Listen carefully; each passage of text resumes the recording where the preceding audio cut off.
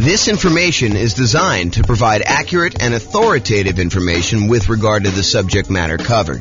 It is offered with the understanding that the presenters are not engaged in rendering legal, accounting, or other professional services. If legal advice or other expert advice is required, the services of a competent professional should be sought. Welcome to the Spokane Real Estate Investing and Real Estate Financial Planning Podcast. Learn all about investing in real estate in Spokane, Washington, with a combination of real estate financial planning and modeling with numbers specific to Spokane. Plus, syndicated, more generalized recordings of live and pre-recorded real estate investing classes. Not all of them specific to Spokane. Be sure to stay tuned after the podcast for a message from our sponsors. Well, hello and welcome, everyone. I am James Orr, and today we've got a very special class. It is the impact of rapidly rising interest rates on real estate investors. It's going to be a new format for us. I'm trying a little shorter episodes to see how that goes. So hopefully you like the new format. So here's the backstory. I'm recording this in October of 2022, and what we're seeing right now is unprecedented rising interest rates. So I've got this really cool new infographic that Visual Capitalist put out, and I'm going to go over that. And then I'm going to talk about how the rising interest rates impacts real estate investors. You know, I covered this idea before in the Real Estate Investor Shocks class way back in August. It was one of the reasons that class exists. Had a client who was under contract to buy a new construction property. And while they were under contract to buy the new construction property, interest rates rose considerably. And it really changed how that property looked for them because they were unable to lock it in. Usually when you're buying new construction, it's harder to lock in interest rate unless you do some type of extended lock period, or the builder's got some type of extended lock period or some pre-established rate. But if you're trying to do it with a traditional mortgage broker, a lot of times it's more expensive to lock more than 60 days in advance. So they were floating their rate thinking, rates, might go back down a little bit between while they're having the house built and when they're actually going to close. And just the opposite happened. The rates jumped up very significantly while they were under contract to buy the property, almost to the point where they did not want to buy. And so I did a whole class on that type of shock and a lot of other shocks. And that's the Real Estate Investor Shocks class. That was back in August. You can go find that on the podcast. So we've seen interest rates going up at a rate that is unprecedented, and I'll show you some graphics about that here in a second. And one of the things that the question is does this impact real estate investors, and how does it impact them?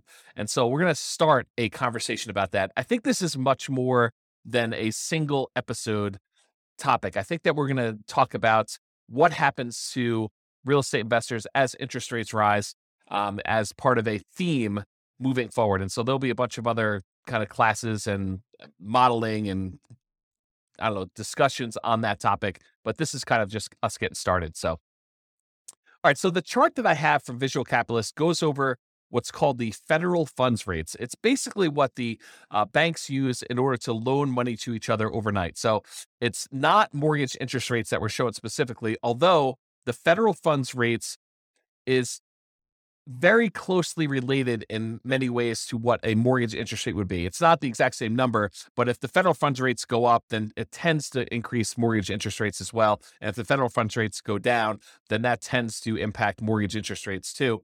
And so what the Fed does, it actually it sets these rates, which is what banks charge each other to loan money overnight. And therefore, that impacts what the actual mortgage rates. So the Fed is actually impacting mortgage rates, but indirectly. So let's take a look at what the numbers are. So this is a zoomed in version of the Visual Capitalist new image that we have here. So you can kind of see what's going on, but I'll go over and I'll tell you what's happening here. So this is 35 years of interest rate hikes. It kind of gives you a view of what happened over the last 35 years as far as the change in the effective federal funds rate put out by the Fed and how they changed. And so what they did is they picked the last, 1, 2, 3, 4, 5, 6. They picked the last 6 times that the Fed raised rates very aggressively. And they wanted to show you, this is over the last 35 years, and they wanted to show you how quickly they did it. So all the way back in 1988 to 89, rates went up 3.23 percentage points in about 1 year's time. So over the course of a year, they raised rates 3.23 percentage points. And that worked out to be about 0.23 percentage points per month. So that was sort of the rate that the rates were going up. And for those of you that can see the screen, if you're watching the video version of this instead of just the audio, you can see that that's this one right here. And I'll kind of jump to the punchline and tell you that that is the second fastest time that rates have gone up. So 3.23 percentage points in about a year, or about 0.23 percentage points per month. Then you jump forward to 1994 to 1995, and rates went up 2.67 percentage points in about a year as well. And that worked out to be 0.22 percentage points per month. And that's this 1994-95 one, very close to that other line there. And you can kind of see where it is, just not quite as high. And then in 1999 to 2000, rates went up 1.51 percentage points over 11 months. So a pretty big increase, but over a slightly shorter period of time. That's about 0.14 percentage points per month. And so that is the 1999 to 2001. That's this little blue line if you're looking at the video right there. And then the 2004 to 2006 period, rates rose about 3.96 percentage points over about 2 years. And so that was 0.17 percentage points per month. And that one is right here, 2004, 2006. So that's the largest increase we have on this particular chart, but it was over a longer period of time. So the steepness of it, the rate of change of it, is not quite as dramatic. And so that's right here, that one. And then in 2015 to 2018, this is, remember, after the global financial crisis, rates went up slowly and over a long period of time, about 2.03 percentage points over 3 years. So it took them 3 years, 2015 to 2018, to kind of have these rates go up. And it went up about a little over 2 points during that time. So that was about 0.06 percentage points per month. Now, we're in 2022, and over the last 6 months, we've seen an increase in rates of 2.36 percentage points. So as far as like magnitude goes, it's definitely not the biggest increase we've ever seen. In fact, we've seen we've seen 3 other periods in the last 35 years of history where rates have gone up more than this.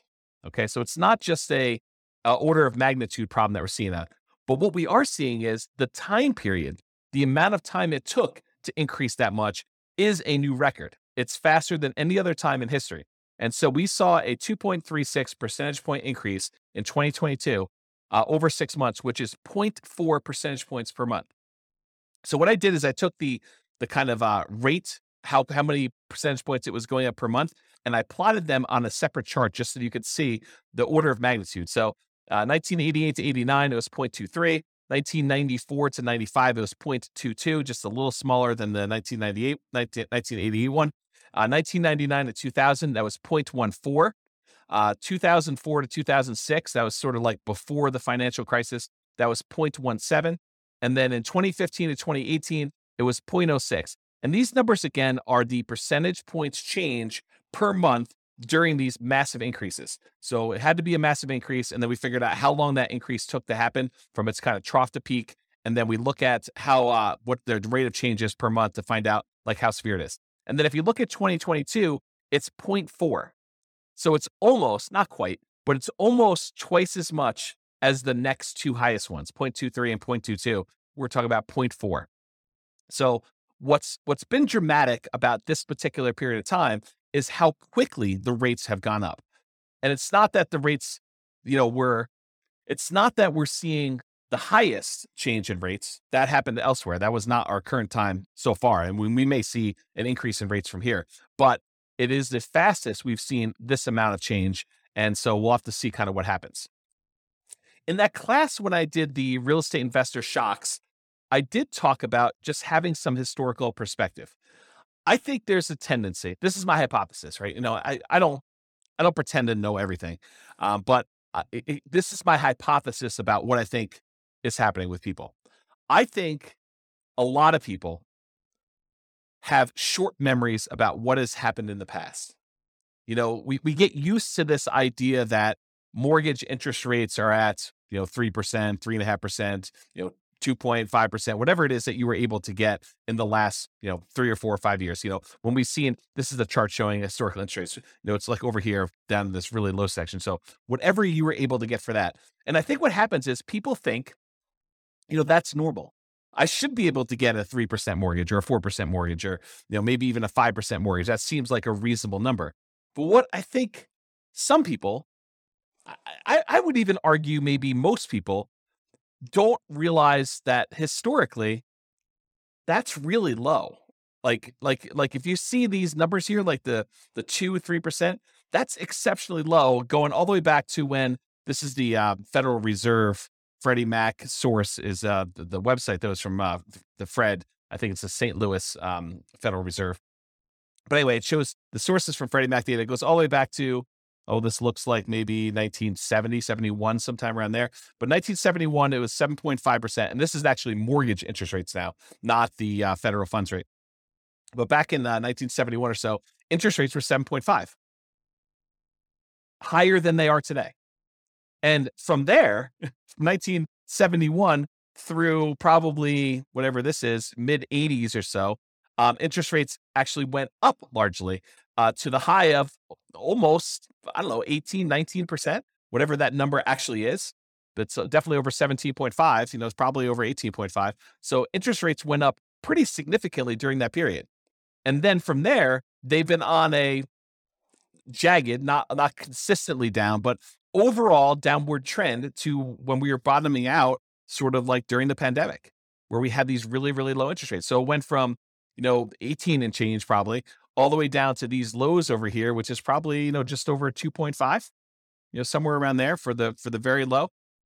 But now we're back up, I'm recording this in early October, 2022. We're back up to, probably pushing 7% or so as the interest rate. Lower than what we were in the early 70s, but definitely a lot lower than we were in the 80s.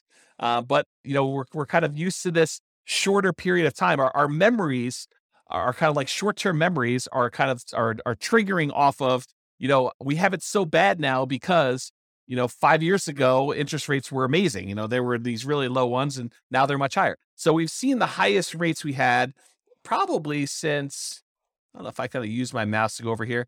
I don't know, since probably the early 2000s, 2007, 2000, probably in there. It's probably about where we were.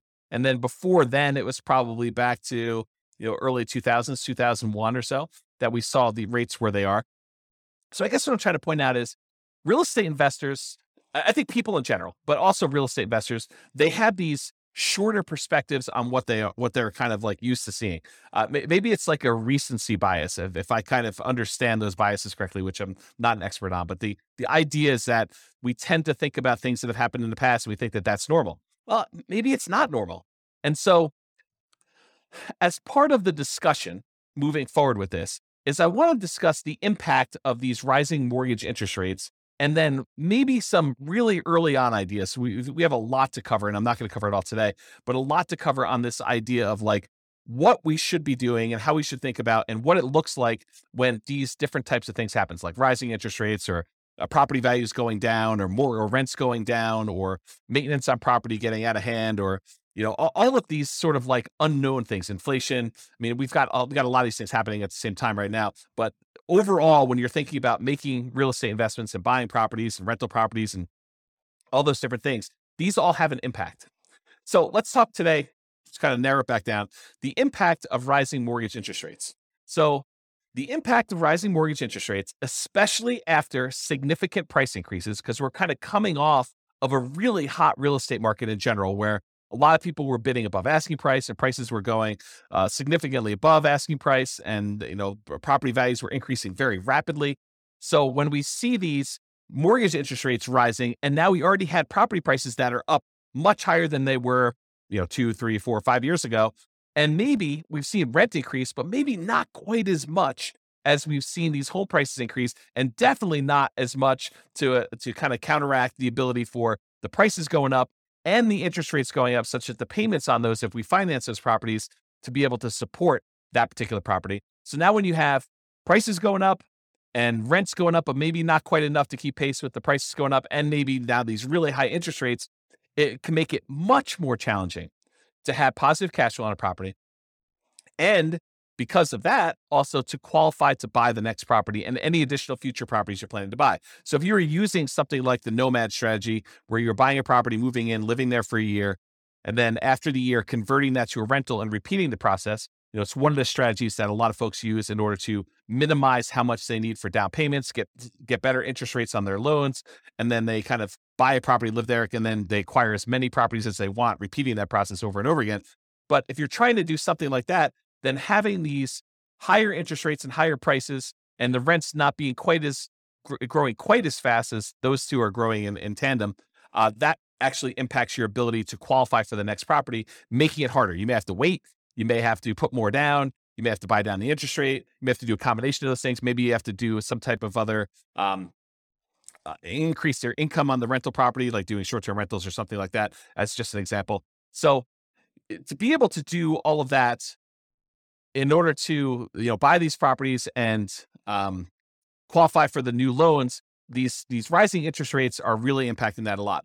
So the question then becomes, because I hear some of the rumblings going on, is real estate investing dead? Interest rates are now 7%. It doesn't even make sense to go buy a property with 20 or 25% down anymore. It's really hard to get into cash flow, or they're really, really negative, or whatever happens to be happening in your market. And I personally think the answer to that is not at all. I do not think that real estate investing is dead. So what does this mean for real estate investors? First of all, it's not the end of the world. It may seem like that, but I wanted to give you some perspective about these interest rates and how they've been really, really high in the past. And real estate investing was definitely not dead at that point. It is not dead right now. There are strategies that you can apply that don't rely on you or your customers getting new bank financing at all.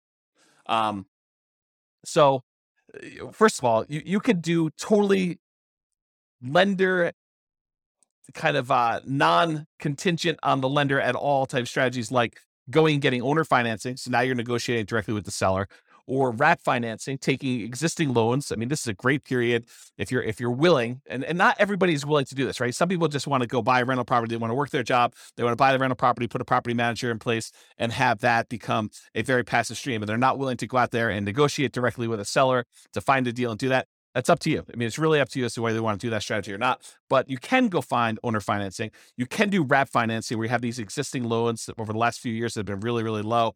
You buy those properties and you wrap the financing on that, kind of like a subject to, but you give the seller the right to foreclose if you're unable or unwilling to make the payments on it. Loan assumption. So there are some loans, especially if you're doing like a nomad strategy, where you can go in and formally assume a loan that has a lower interest rate, may require a slightly larger down payment than what you might have been thinking. But that's definitely a strategy where now you can take over a really good interest rate loan on a property that is, 3%, 3.5%, 2%, things like that. You could also do lease options, where you are leasing a property and you have the option to purchase it, or you do a lease purchase where you have a lease on a property and you have a purchase agreement, the contract to be able to buy it at some point in the future. So those don't require outside financing. Agreement for deed, where you have an agreement with the seller that you're going to make monthly payments, and at the end, they're going to provide you the deed to the property if you do all that.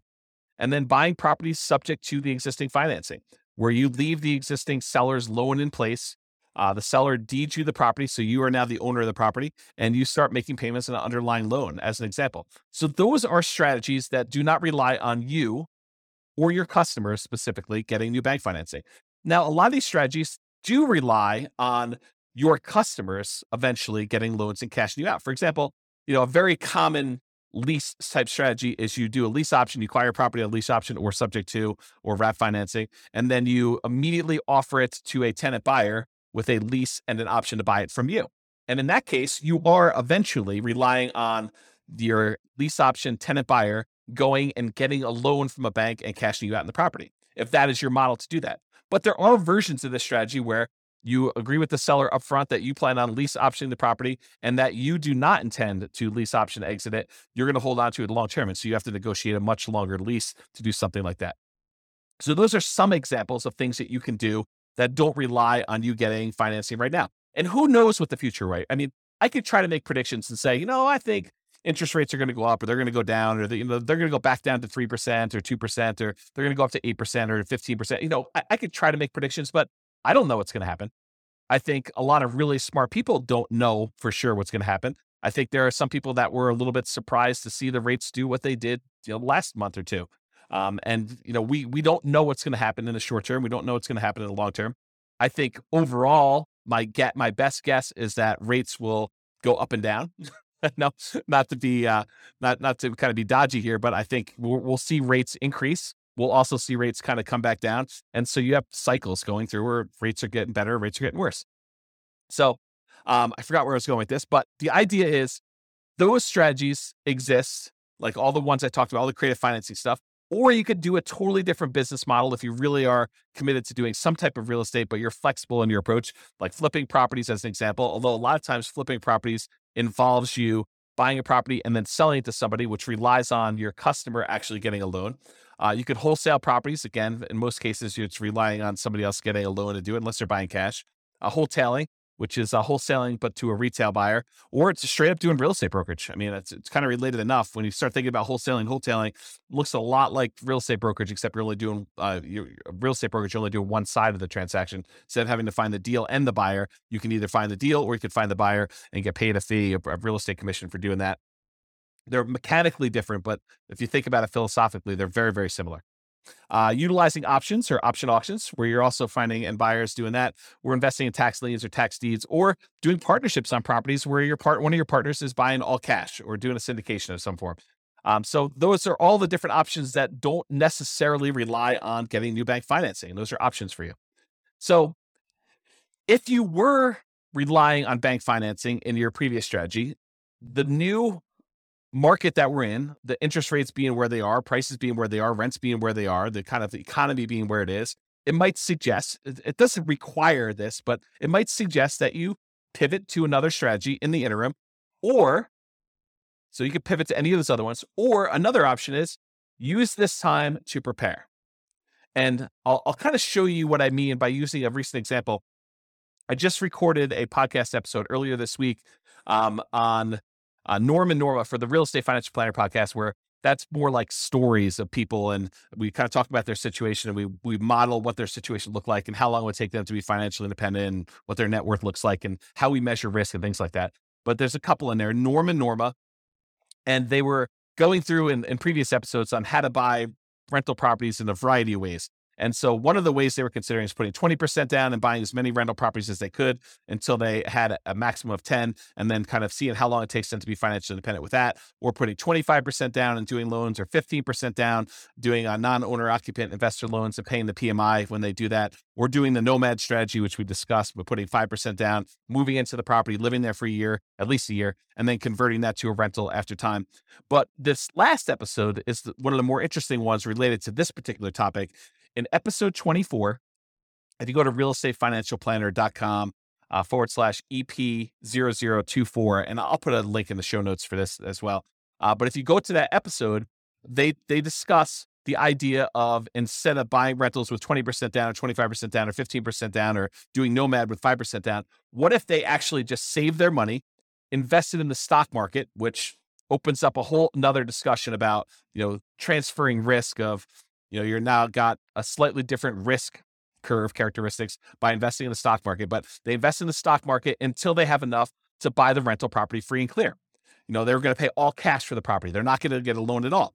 Well, what's interesting about buying a property for all cash when you're in a really high interest rate scenario? It doesn't matter, right? Because the interest rate is not a factor. You're not getting a mortgage on the property at all. So it doesn't matter if they're 7% or 9% or 18%. You're going to buy all cash. And so the model for them is, they're going to take all the money that they were normally saving, that they were going to use to put 20% down or 25% down or 15% down. And instead of buying a rental property at that point, they just keep using that money, invest in the stock market until they get enough where they have 100% down, until they're buying a property free and clear. And yes, it takes much longer for them to get to the point where they're able to do that. But the interesting thing that happens is, it doesn't take a lot more. It doesn't take a crazy amount of time in addition to do this free and clear model versus doing the traditional rental model.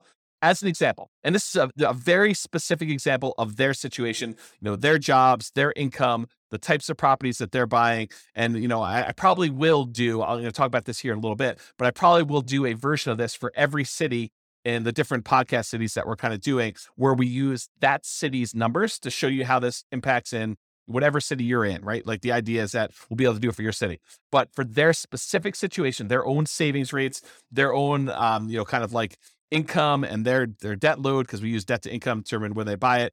Although you don't do that when you're doing buying free and clear properties, but you do for the other loans. But all their specific situations. In that particular case, it takes them, when they're buying 20% down payment rentals, it takes them 31.17 years. So just over 31 years to be financially independent, where the income from the rentals and any other money that they have invest in the stock market using a safe withdrawal rate, but a combination of cash flow after all expenses and the money that they have in the stock market, that combined is enough to support them with their minimum income that they need for retirement. And we do adjust for inflation and do all the math right. So you can go listen to the episode to get all the details. But the short version is it's about 31 years if they put 20% down. But if they save up and they do 100% down, they buy the properties for all cash, they buy free and clear rental properties, it only takes 1 year more for them to be financially independent, which blows people's minds, because instead of them, putting 20% down, buying a rental property, and then saving up, with the extra cash flow from that one and any extra savings that they got, they buy another 20% down, then they buy another 20% down until they get as many as 10. Sometimes it doesn't even get to 10 before they're financially independent. But if they do that model versus they save up until they have 100% down to buy a rental property, then they buy that rental property. And these are identical properties. I didn't change the property type at all. It's the same ones that they were buying when they put 20% down as they were doing when they were buying the free and clear ones. But if they go and they do that and they put 100% down, it only takes them 1 year more. It's 32.17 years versus 31.17, which is crazy. So imagine for a minute, you're getting all stressed out because interest rates are up and your investing model is harder to do. You're like, I don't know, I can't make these numbers work. I can't buy a property that's got positive cash flow. Do you think that saying, okay, the market's kind of giving me a sign that maybe I should just pause for a second here, catch my breath, see what's going to happen here. If you've got properties, great. Those are awesome. They're performing well. You've got great loans on them. Whatever your situation is, that's awesome because those kind of get to accumulate. But for now, I'm just going to hoard money. I'm just going to kind of save, put it in a pile, maybe invest in CDs or savings accounts or stock market or whatever you think is appropriate for you and for saving that money.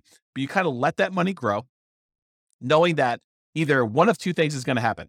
Either the interest rates are going to get much better and you're going to find a deal that makes sense, or interest rates don't even have to be better. You just find a deal that makes sense for you to do. Someone offers you owner financing in the MLS or something easy that makes sense for you to invest in. Or you get to the point where you have enough money where you could buy it cash and the financing no longer matters.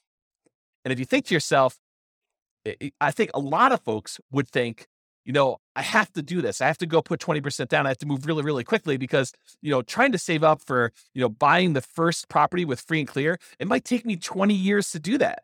Yes, it does. It takes forever for them to save up and do 100% down. But when they do, the cash flow from that free and clear property makes up a significant amount of the amount that they need to be financially independent, such that they don't need that many properties in order to hit that number to do that minimum amount they need. So I guess what I'm saying is it takes a year longer to do the one where you're doing 20% versus buying free and clear. If they had put 25% down instead of 20%, it takes 28.5 years. So a little bit faster, whatever that is, 4 years, 3.5 years faster. How's my math? 1.5 and 1.17. So what is that? 2.7, something like that. I don't know. It's hard to do math on the fly here. But basically, it's a few years faster for you to go put 25% down than it is for you to save up 20% down, which is counterintuitive for a lot of folks. They're like, oh, I think it would be better to do them faster, to buy them quicker. Nope, not in this case. So it's a little faster to do that. So that's whatever that is, 4 years faster than saving up and doing free and clear properties, but it's 4 years on the scale of 30. So it's, percentage-wise, it's maybe 10%-ish. 15%, somewhere around there. It's hard to do math on the fly, but that idea. If you put 15% down, it's actually slower. It takes you longer to get to financial independence if you put 15% down and pay PMI than if you go and you save up your money and buy your properties all cash. Craziness. So that takes 33.42 years. And if you do the nomad strategy where you buy a property as an owner occupant with 5% down, you move in, you live there for at least a year, That's a requirement of the lender in order for you not to be committing loan fraud. So you have to agree to do what the lender says. And the lender says for you to get an owner occupant property, you need to occupy the property for at least a full year. So you buy the property for at least a full year, you live there. And then once you buy the next property, you convert that old one to a rental, you keep it, you'll convert it to a rental, and you buy the next one 5% down, you move in, you repeat this process until you have up to 10 properties in this case, but as many as you want in reality. And that takes 26.33 years. So a little more than 26 years to do that. So that's like, whatever that is, 6 years faster than doing the free and clear model where you pay 100% cash for your properties. I don't know. That's kind of interesting. So is real estate investing dead? Not really. I mean, even if you decided to forego it, like loans at all, and saved up and bought, free and clear properties, I think it's completely reasonable for you to do that. Okay. So in a similar class to this discussion before, I've taught a class. Sorry, I had to grab a beverage there. So previously, this is probably about, it's probably about a year and a half ago now. I taught a class called Is Nomad Dead? It's a class for nomads that had been buying properties every year or so. And they were wondering, hey, James, the real estate market's going crazy. The property prices, they're going up so much, and interest rates were getting up a little bit higher, not like what they are today, but they had gone up a little bit. So they're like, hey, I can't quite get the deals I was getting, but prices are way up. And there's bidding wars on properties where, they were having to waive things in order to get their offers accepted that you probably shouldn't be waiving in general, like, appraisals and inspections and, all those things that you might want to keep in most of your offers if you can. I mean, they were in a market where they had to do that to be competitive, but in the ideal world, you'd want to keep those. So they had these bidding wars going on, and the inventory was really, really small. So they had a very limited selection of properties available. So you had all these different factors going on. People were asking me, the strategy that you've been teaching for a while and that you've written that book on, like what has happened? Is this concept no longer valid? Is it dead? And I think this is, as part of a bigger picture, this is part of the challenge I have with real estate investing books in general. You'll go read a real estate investing book, and by the time it gets published in print, a lot of the ideas in there, they're dated. Or the person is writing about a strategy that they've been doing for the last 15 years in a market that you're not in, and you're wondering, will this work today in our current interest rate and price and rent ratio kind of environment? And will it work in my market? And I think that's always been the frustrating thing, at least for me. I can only speak for myself. It's been frustrating for me to read a book and wonder, does this strategy work in my market with the current stuff I've got here? And so these people, even though a lot of them were in my market and they read the book, they're reading a book that's 5 years old, and I'm using numbers that they don't seem like they're today's market because they weren't. The prices had gone up so much, and interest rates were different, and the market dynamics were different with the bidding wars and limited selection stuff. So they were wondering, hey, is this nomad thing dead? Is this something I can even do? And so there's kind of like the short version of the 2-hour class, which you can go watch the whole Is Nomad Dead class. It's a pretty in-depth dive into this particular topic.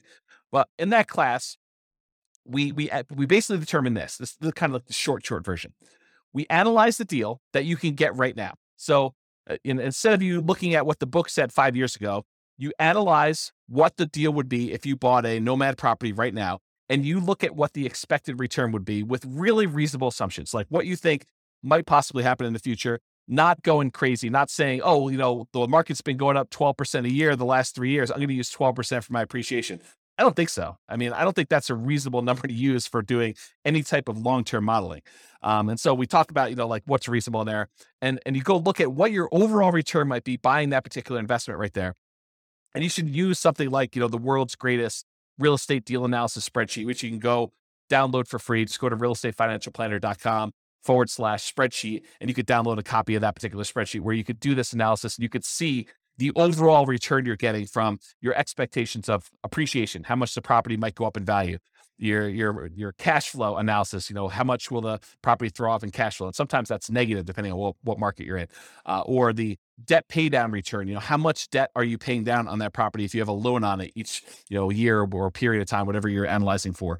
And, the tax benefits of depreciation, how much tax benefits are you receiving by owning that particular rental property and having that? So you have a combination of appreciation, cash flow, debt pay down, and depreciation. And then the final thing it takes into account is also how much you had to invest, and including like the amount of reserves you need to set aside in order to be able to buy that property prudently. Because you don't want to go and say, I just set my last dollar is going to go toward my down payment and closing costs, and you don't have money set aside for reserves. I think that's kind of foolish. So we take all that into account in that spreadsheet, the world's greatest deal analysis, real estate deal analysis spreadsheet. And it shows you your overall expected return, including the drag from your reserves and all that other stuff. And it gives you an idea. And it'll give you a number. It'll say, whatever it is, 25%. And then you go look at it and you say, okay, so I can reasonably expect in the first year or so to do 25%. And overall, the overall return on equity, which is the way you should do it, there's probably a whole nother class and they teach on return on equity, but the overall return on equity tends to decrease over time. It tends to get lower and lower and lower over time until eventually it becomes the unleveraged appreciation rate and the cash flow or the cap rate on the property. So the combination of an unleveraged appreciation rate and cap rate, so you might be seeing, depending on what market you're in or anything, maybe 8%, 3% for appreciation and 5% for cap rate. Each market's a little bit different, but that general idea. So over time, it goes from whatever the high was down to this cap rate plus unleveraged appreciation rate, which might be 8%. I'll definitely do a detailed class on all that stuff. So if you're not following along, if you're following along, awesome, good for you. If you're not following along, just breathe, relax. We will get to all this stuff in other classes. So this idea though, is you go look at the return you're getting on that thing and you say to yourself, okay, I'm getting whatever number it is for you, 25%. And you say to yourself, can I invest in anything else? Can I go find another investment that is going to do better than this 25% or whatever your number is with similar acceptable risk characteristics? And specifically, the risk characteristics have to be like what is acceptable to you. I personally don't think that buying a rental property has the same risk characteristics as buying crypto, some type of cryptocurrency and speculating in a cryptocurrency market. I think they're different risk characteristics. You may think they're the same, and that's up to you. I mean, I'm not going to impose my will on you, but I think they're different. I also think that putting money in a savings account has very different risk characteristics than buying a rental property. I think that savings accounts are less risky than buying a operating rental property business, which is what you're doing. But I do think buying a rental property and buying stock in a operating business are similar in some ways, right? In one way, you're buying stock, ownership in a company that is operating. It's an operating business. When you buy a rental property, you're buying an operating business. I mean, you're buying the business that owns the property and rents it out to tenants and has like operating expenses and everything else. So those are similar enough for me, but it's up to you.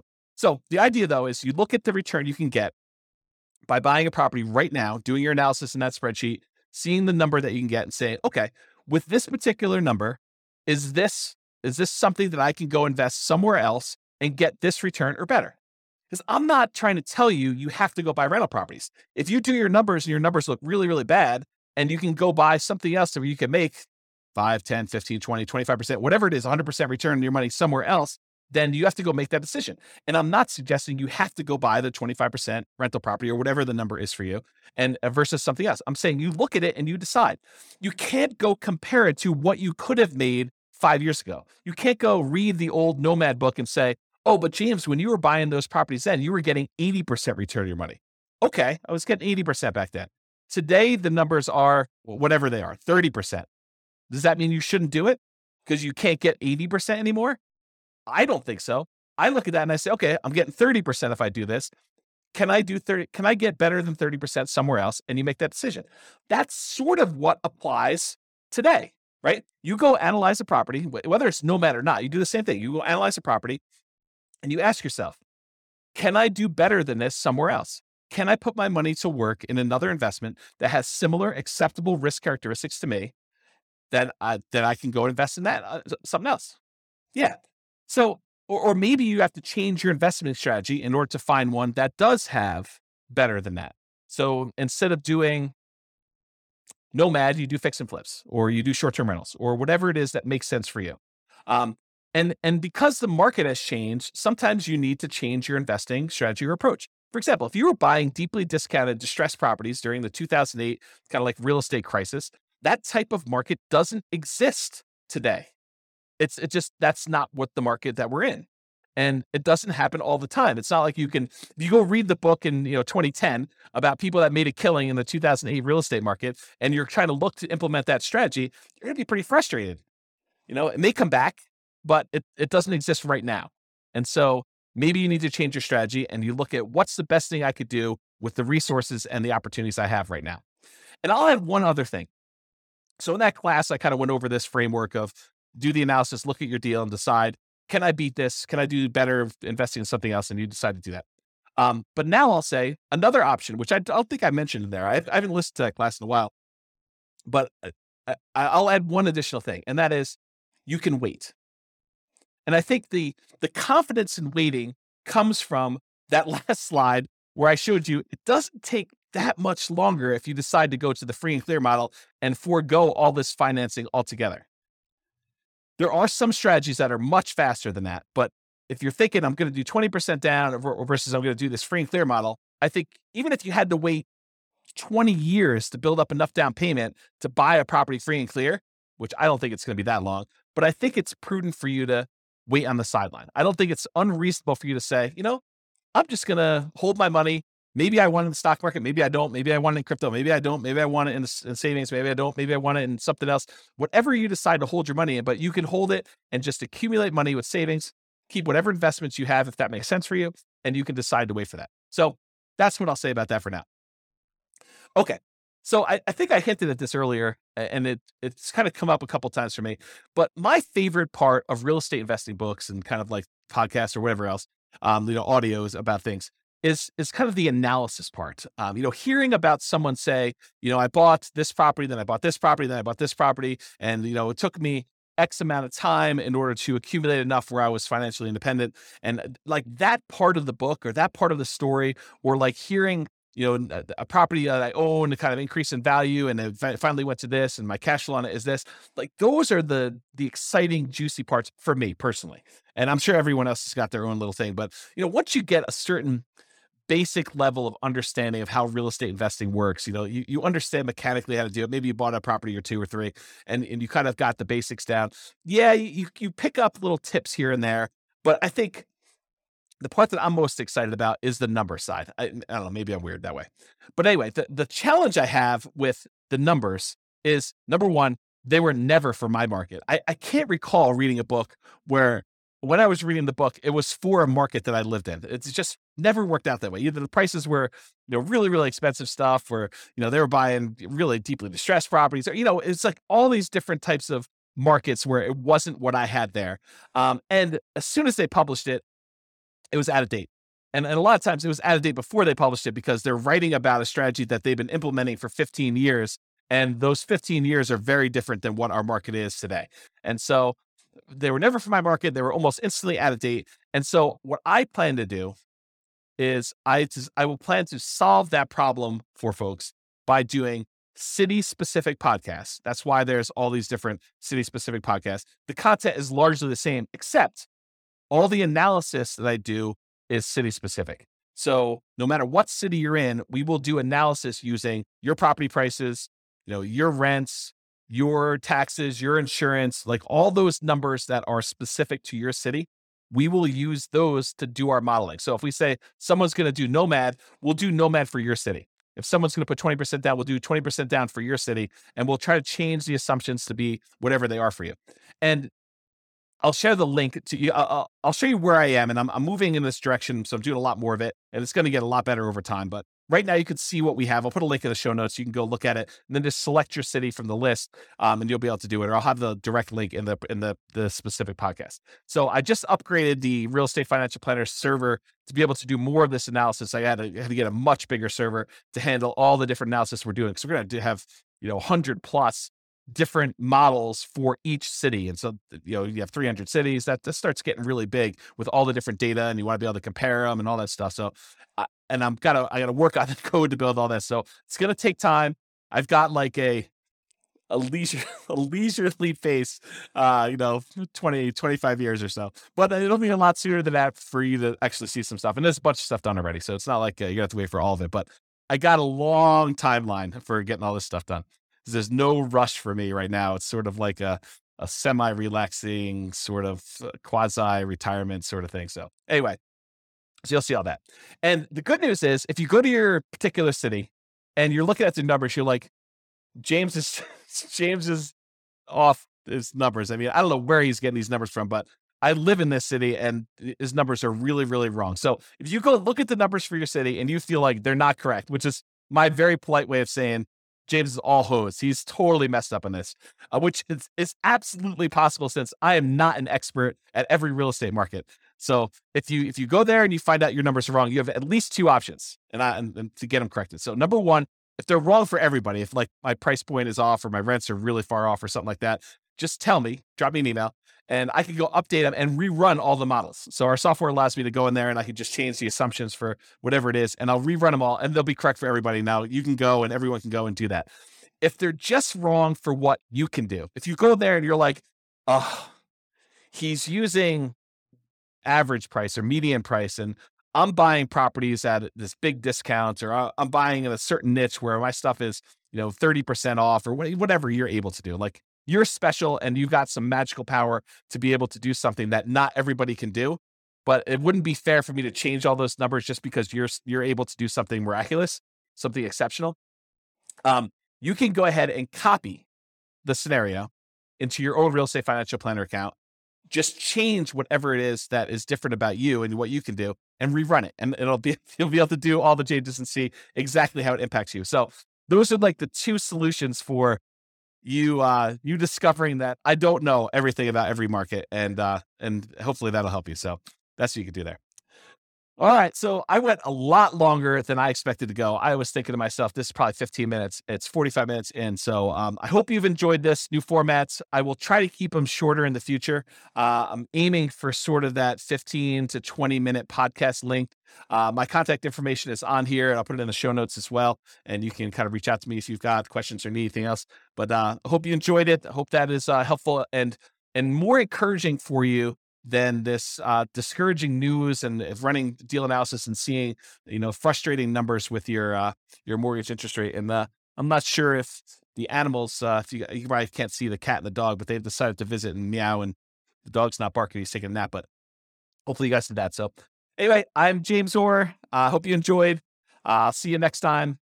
Bye-bye for now. With home prices up, mortgage interest rates up, and rents up, but not quite enough to counteract the higher prices and interest rates, cash flow on rental properties in Spokane is harder than ever. Book a call with the Real Estate Financial Planner to apply our proprietary 88 strategies to improve cash flow on your rentals. See the show notes for a link to schedule your call and improve your cash flow today. If you're a real estate agent, lender, or professional in Spokane that wants to help our real estate investor listeners, consider reaching out to learn about collaboration opportunities with this podcast. We'd love to add more value to our listeners by having you assist our investors buy, sell, and finance their real estate investments. See the show notes to schedule a call to discuss collaboration opportunities.